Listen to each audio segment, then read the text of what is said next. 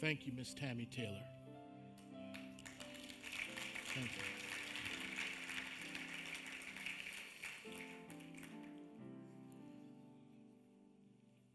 Not only the spirit by which she lives her life that comes forth in her music ministry, but the quality and the excellence of the vocal control that she works her craft. You can't sing like that, not only without God's help, but without also practicing. And it reminds me, when you can hear beautiful words like that sung, of why Nashville is called Music City in the first place. It was not because of country music that we got that name. It was because of the Fisk Jubilee Singers that Nashville is known as Music City. And the way in which she sang that song, it took me back in my mind's eye concerning the excellence of those singers, how they toured Europe and sang before queens and kings who were so impressed with what they saw and what they heard. My God. Turning your Bibles to Joshua chapter 4, the Old Testament book of Joshua, chapter 4.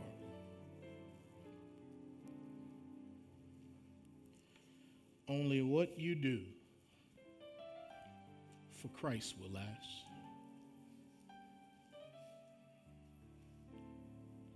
Joshua chapter 4, beginning at verse 4.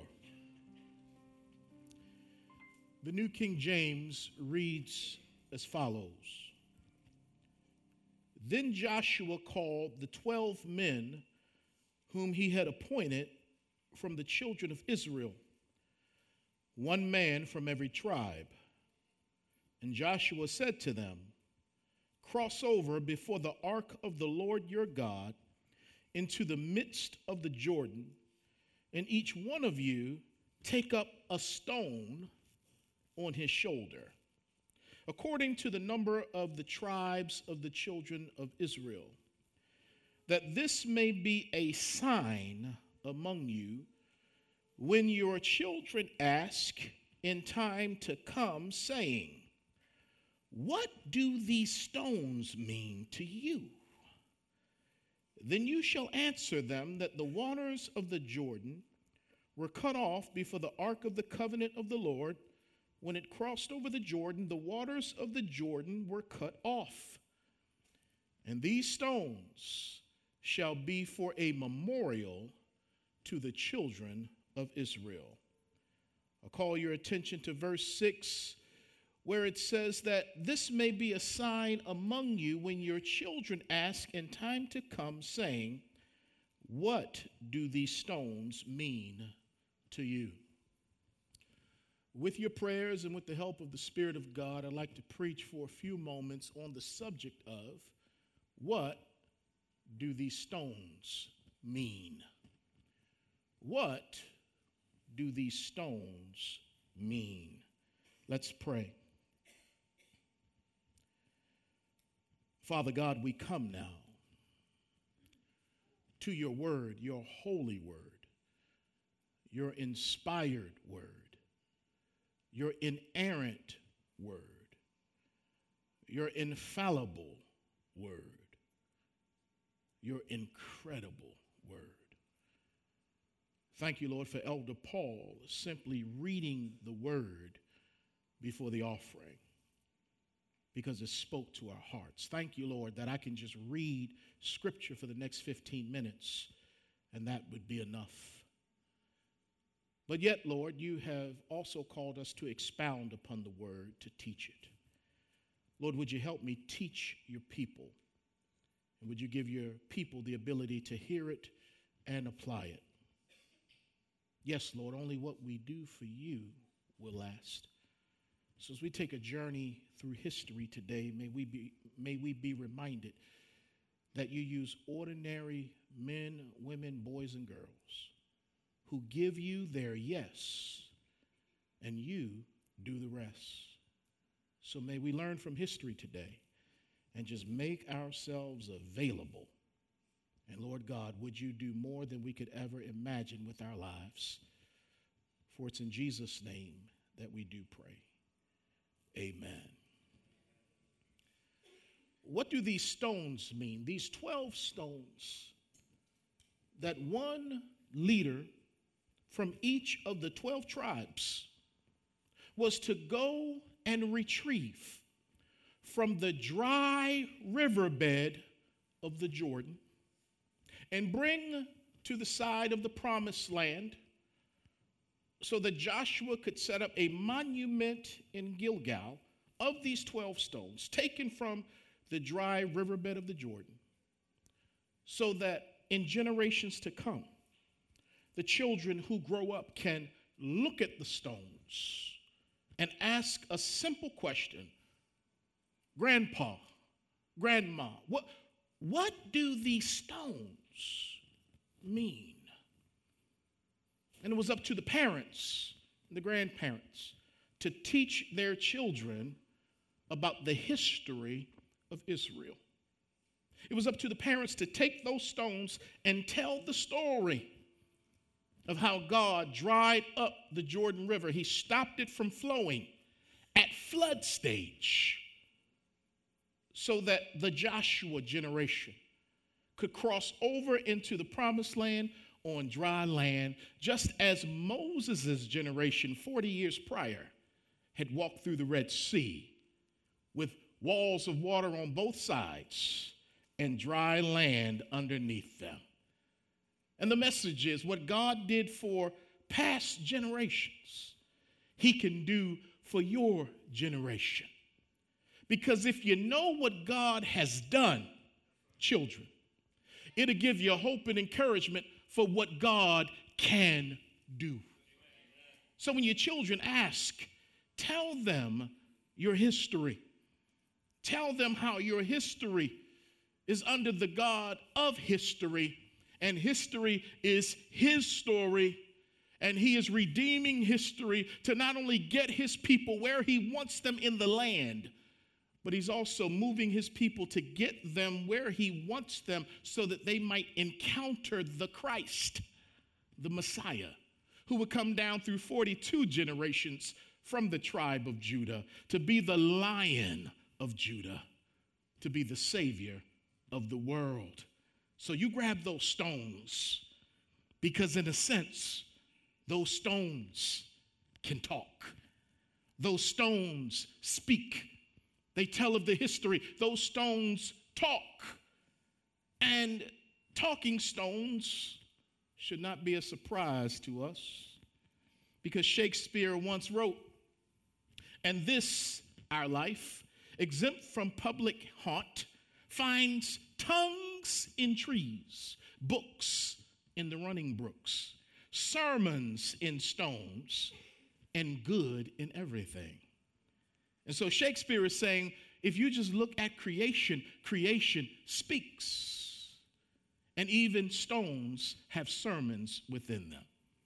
But then we know Jesus said in Luke 19:40, "I tell you that if these should remain silent," because when Jesus was coming into Jerusalem, his disciples were going crazy, honoring him. Hosanna. They were shouting out, "Glory is he, glory to God. Blessed is he who comes in the name of the Lord." And the haters, the Pharisees, said to Jesus, "Can you just tell your people to keep it down? We don't need all of that right now." And Jesus says, "I tell you that if these should remain silent, the stones would immediately cry out." We'll have a rock concert up in here, because creation gives me praise. And people who have been made in my image and born again after the image of the Son of God, let the redeemed of the Lord say so. So these 12 stones spoke. They spoke of the history of Israel, and they connected the dots of their history. So when generations would come and they would see the stones, and there would be oral tradition until the writings would catch up. They would tell the stories of their great God who could do wonders, miracles, and signs because he loves this special and peculiar people. Now, in the New Testament, the Jewish people knew their history well. And this is seen clearly in two sermons. One preached by Stephen, a deacon of the first church, and the other preached by the gospel globetrotter Paul himself. In Acts chapter 7, Stephen is preaching to his own people. And in order to share the gospel with his people, he walks them through their history that they all know. And in Acts 7, he tells them about Abraham and how God chose Abraham and how Sarah couldn't have children, but there was a promise on their lives. And he begins to walk them through their history. And he's dealing with Abraham and Isaac and Jacob and Joseph, the patriarchs, the 12 tribes and the kings. And he's going and he's sharing all this history without a note in his hand, because it's in his mind, it's in his heart. He knows their history because their history connects them to God. And he walks them all the way up to when Solomon built the temple in Acts 7. He tells this story. But he quickly reminds the people that although Solomon built the temple, God does not dwell in temples made by hands. Then he shifts and he says to the crowd, you guys are hard-hearted and stiff-necked, and you resist the Holy Spirit always, just like your forefathers did when they rejected the prophets who foretold of the just one who was to come. And the Bible says as he began to preach about Jesus, how everything led to Jesus. And he said, the one that you just killed, the one you just betrayed, is the Son of God. The Bible says they were cut to the heart. They gnashed on him with their teeth. They picked up stones, took him outside the city, and they stoned him. And as he was being stoned, he looked up to heaven and said, I see the Lord standing at the right hand of the throne of God. They closed their ears, continued to pelt him with stones. And right before he died, he said, oh Lord, do not charge this sin against them. And he died from giving a sermon that spoke of the history of his people that led to Jesus. Paul comes along in Acts 13, does the same thing, and he tells the history of the Jewish people. And this is convicting to me because I find that as these two men know their stones and can connect the dots of their history, not many people can connect their history the way Jewish people can. Not many of us know our history, whether we're European, whether we're African, whether we're native, Japanese. We don't always connect and know our history. So this tells me that history is God's, how do I put this?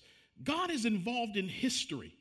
Providence is when God is working and you don't necessarily see him at work.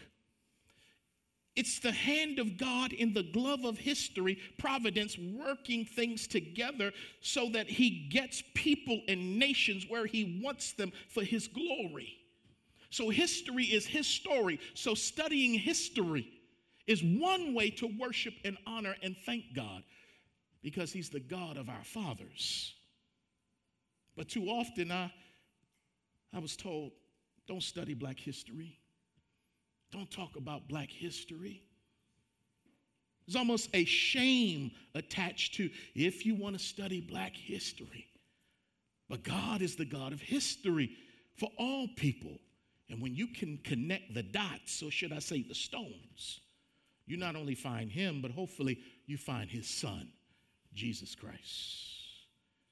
And if I were to connect the dots this morning, or the stones, of my people's history in America. As I look at these examples in Scripture, if I were to tell the story so that people could find God and his son Jesus, connecting those dots and those stones might sound a little something like this. In late August of 1619, there was a stone. Over 20 Negroes in a Dutch trading ship arrived in Jamestown, Virginia, thus beginning our midnight of enslavement in this country. So 400 years ago, late August, over 20 Negroes arrived in Jamestown, Virginia. Slavery began. In 1770, there was another stone. An escaped slave of African and Native American descent named Crispus Attucks was killed by the British in the Boston Massacre, making him the first person killed in the American Revolution. Attucks died for a nation that failed to recognize and value his personhood. In 1857, another stone.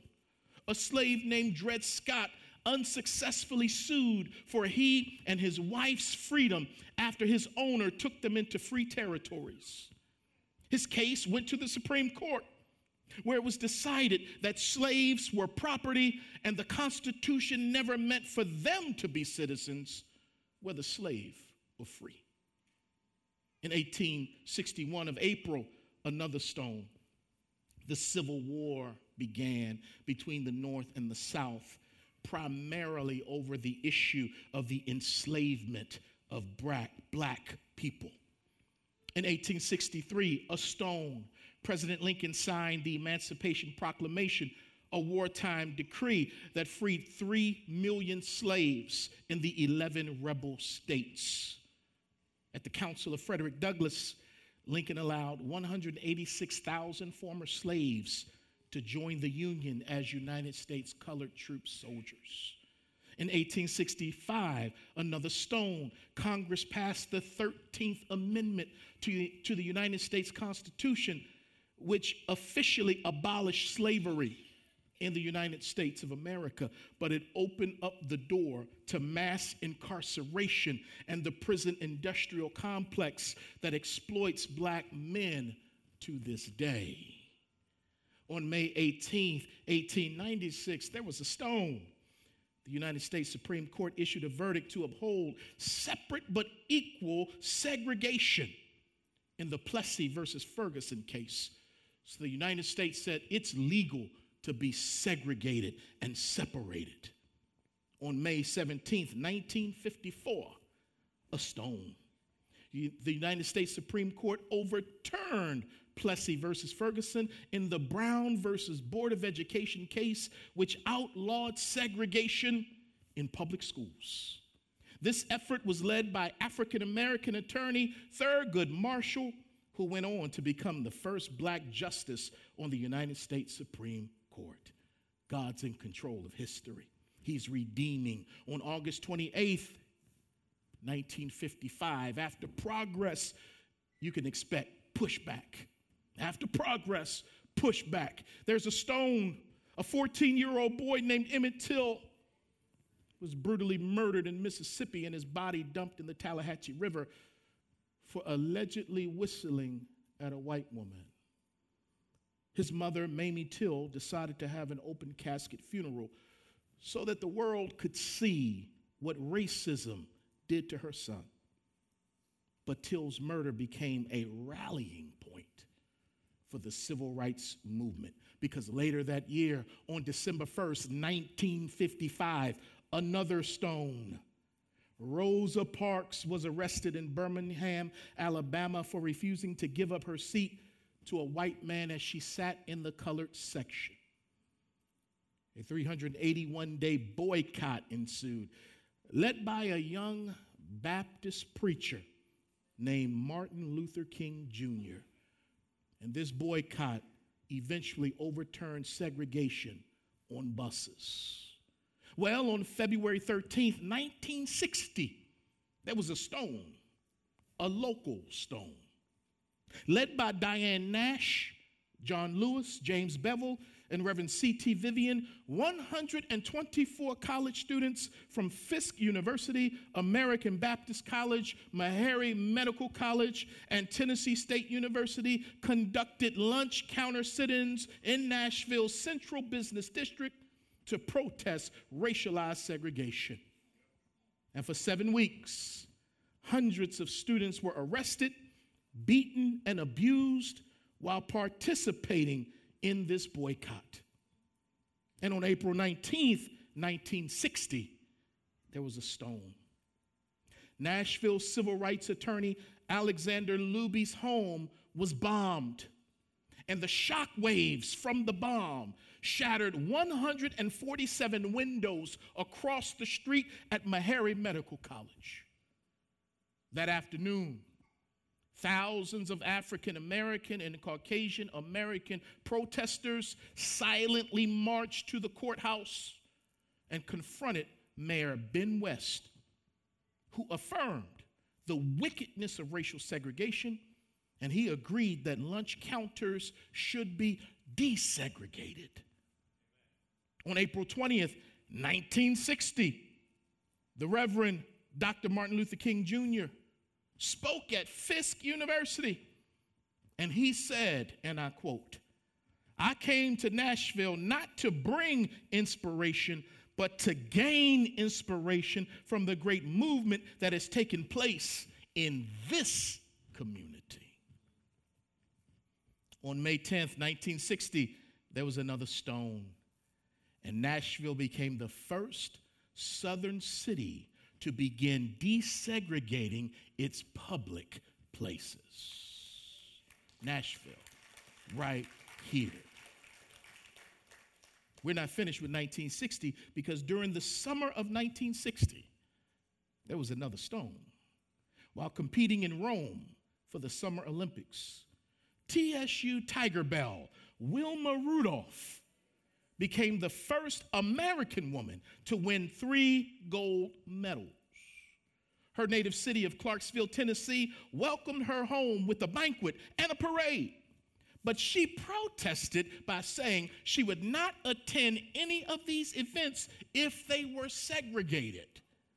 Clarksville officials eventually capitulated, and Wilma Rudolph's celebration became the first desegregated event held in the city of Clarksville, Tennessee. And on April 16th, 1963, there was another stone. Martin Luther King Jr. was arrested while peacefully demonstrating in Birmingham, and he wrote his letter from a Birmingham jail that rebuked white moderate ministers for questioning his tactics in confronting racial injustice. On May 3rd, 1963, another stone. Several college students from Nashville journeyed to Birmingham, Alabama to join other young people to march in the Children's Crusade. Hundreds of demonstrators were arrested, jailed, and beaten with police batons. City Commissioner Bull Connor turned the fire hoses and police dogs loose on the demonstrators, and all of this was televised. On August 28th of 1963, there was another stone. Over 250,000 people from around the country converged on Washington, D.C. to hear this young Baptist preacher talk about a dream that he had. And in that speech, Dr. King said, "With this faith, we will be able to hew out of the mountain of despair a stone of hope." On September 15th, 1963, after progress, there was pushback, and the 16th Street Baptist Church was bombed by the Ku Klux Klan in Birmingham, Alabama, killing 4 young girls: Addie Mae Collins, Cynthia Wesley, Carol Robertson, and Denise McNair. On July 2nd, 1964, there was another stone. The Civil Rights Act was finally passed. ending segregation in public places, and banning employment discrimination on the basis of race, color, religion, sex, or national origin. In 1965, there were several stones, as I tell my people's history. In January, Martin Luther King and the Southern Christian Leadership Conference were invited to Selma, Alabama, because Southern states and their legislators had passed and maintained a series of discriminating requirements that disenfranchised African Americans to gain their constitutional right to vote.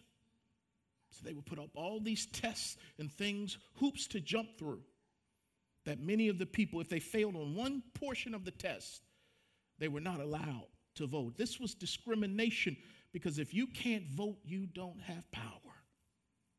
So on February 26, 1965, activist and church deacon Jimmy Lee Jackson died after being shot by a state trooper during a peaceful march. James Bevel, who also has roots in Nashville, of the Southern Christian Leadership Conference, he called for a dramatic 54-mile march from Selma to Montgomery for African Americans to gain their constitutional right to vote. And the first march took place on March 7th, 1965, which became known as Bloody Sunday. And this was when state troopers attacked unarmed marchers with bullwhips, nightsticks, and tear gas at the edge of leaving the Edmund Pettus Bridge. And a young man had his skull fractured that day. But this man would also go on to one day be a United States congressman. And you know the man that I'm speaking of. The second march took place on March 9th, 1965. John Lewis is who I was speaking of. Took place on March 9th, 1965, and the troopers, police, and marchers confronted each other on the Edmund Pettus Bridge. And when the troopers stepped aside to the marchers to let them pass, Martin Luther King led the marchers back into the church.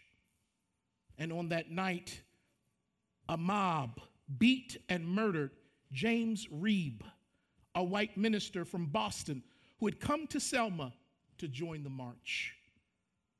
The third march occurred on March 21st, 1965, and 25,000 people in support of voting rights arrived in Montgomery at the state capitol 4 days later on March 24th, 1965. And on August 6th, 1965, there was a stone.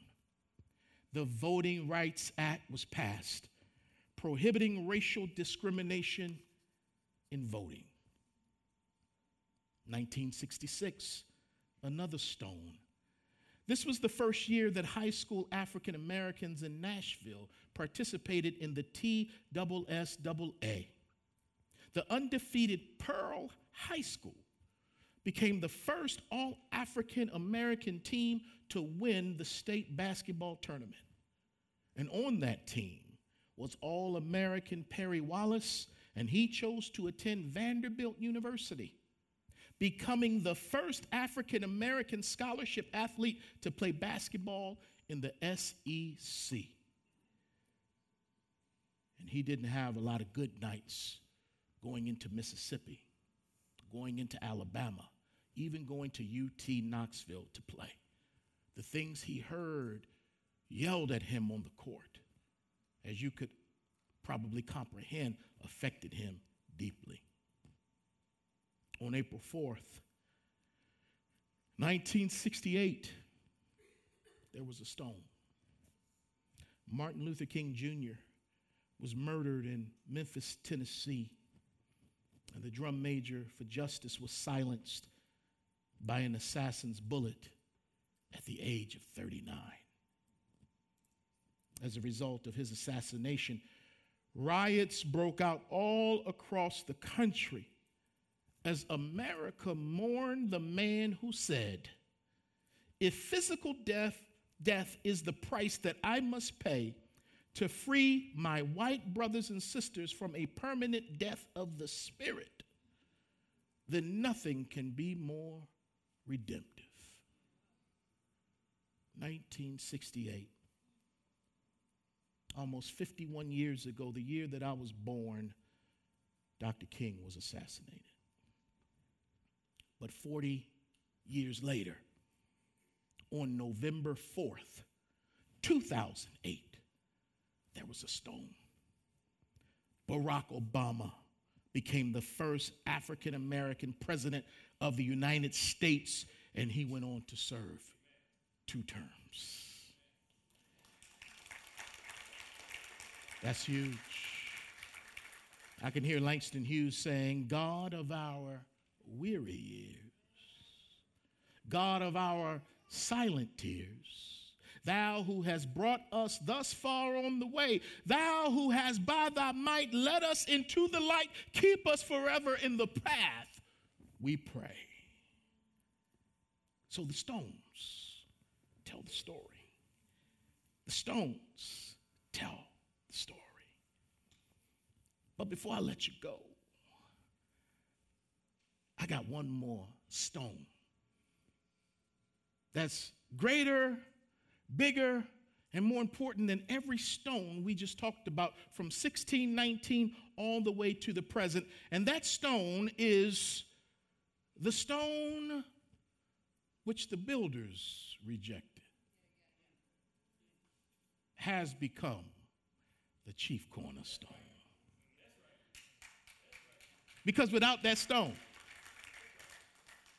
without us building our lives on that stone, we're building on sinking sand. And that stone, Jesus Christ said, upon this rock, I will build my church. And the gates of hell will not prevail against it. And I give unto you the keys of the kingdom to bind and to loose. And according to 1 Peter chapter 2, verse 5, as pertains to this church that Jesus is building, it's also called a spiritual house. And this house is comprised of living stones. And these living stones range in size, color, and shape. I just want to know, is there a living stone in the house? Is there anybody that's part of this building, part of this church? He is the living stone. We are living stones in him. And he's building us up in the church to be a house for his glory. And in this house, we got male stones and female stones, and there are young stones and old stones. You can keep the gall stones, but I hope there are some rich stones and some poor stones and some black stones and some white stones, some red stones, some yellow stones, some brown stones, some rolling stones. Even got a few flint stones up in this house of the Lord. And these stones are our history. These stones are American history. They're black history. They are world history. And the good news is that God is not finished with the story of redeeming mankind, because the Rock of Ages is still making history, because history is his story. Let's stand for prayer. Amen. I wasn't taught that in school. Surely wasn't taught it in seminary. But that's no excuse to not know your history. Be proud of who you are. Be proud of who you come from. And even if you've got some challenges in your family tree, once again, God is a redeemer. Jesus' family tree has prostitutes in it, adulterers in it, murderers in it. The people he came from is just a picture of the people he came for. That's us. So the good news today is that Christ Jesus came into the world to save sinners, of whom I am chief. If there's anybody here today who wants to be saved, you're tired of trying to be right with God on your own. You're tired of trying to do religious stuff. Religious stuff won't get you to God. God came to you so that you could get to him. Jesus came He died on the cross for all the mistakes that we make, all the sins that we commit, the things that separate us from God. He took your penalty of eternal death because he loves you. And the Bible says that if you repent, which means to turn to him and say, Jesus, thank you for dying for me so that I wouldn't have to die and go to hell. I accept you. I believe in you. I receive you as my Savior. Be my Lord. Be my God. Be my King. And the Bible says that if you shall call on the name of the Lord, you will be saved. So if you're not saved, today is the day of salvation. All you have to do is say like that thief on the cross, Lord, remember me. Lord, save me. Lord, save me. And today will be the day you begin again. Today will be the day you're born again. If you prayed that prayer or you want to pray that prayer, just tap me on my shoulder. Say, Pastor, I prayed that prayer today. Thank you for sharing the good news with me. 99% of us in this room had to pray that prayer at some point to begin our journey with Jesus. So glad he walks with us. Let's pray. Father God, thank you for connecting the dots, for connecting the stones of our history. Even with Israel, you ordained captivity. Even with Israel, you ordained bondage and slavery. And out of those painful realities, you brought much hope and ultimately salvation. Even when Stephen said his people had been oppressed over and over again in Acts 7, that oppression was not greater than the plan that you had for your people. In every people group on this face of this earth, we have not only been oppressed, we have oppressed. None of us are innocent.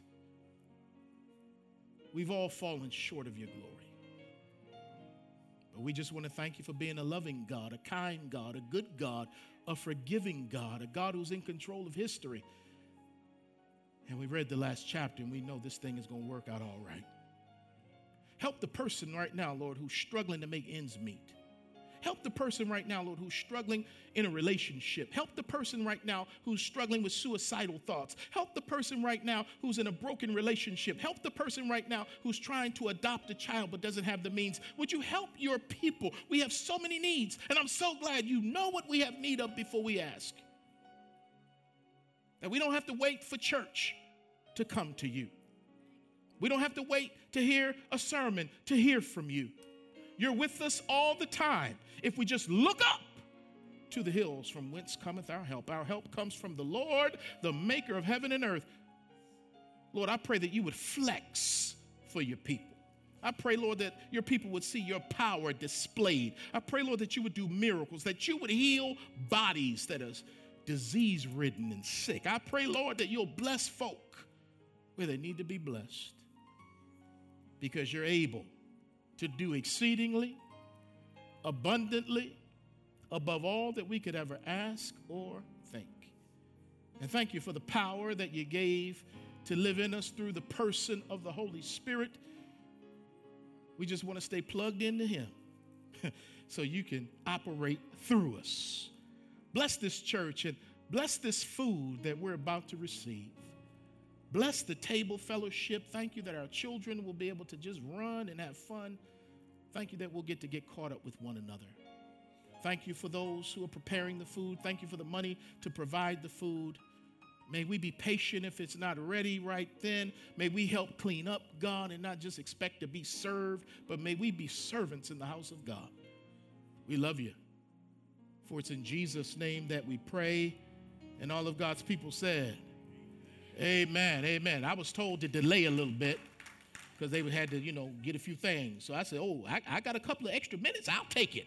All right, you are now dismissed, and hopefully everything is good down in the fellowship hall. Blessings to you. If you got born again today, holler at me. Let me know.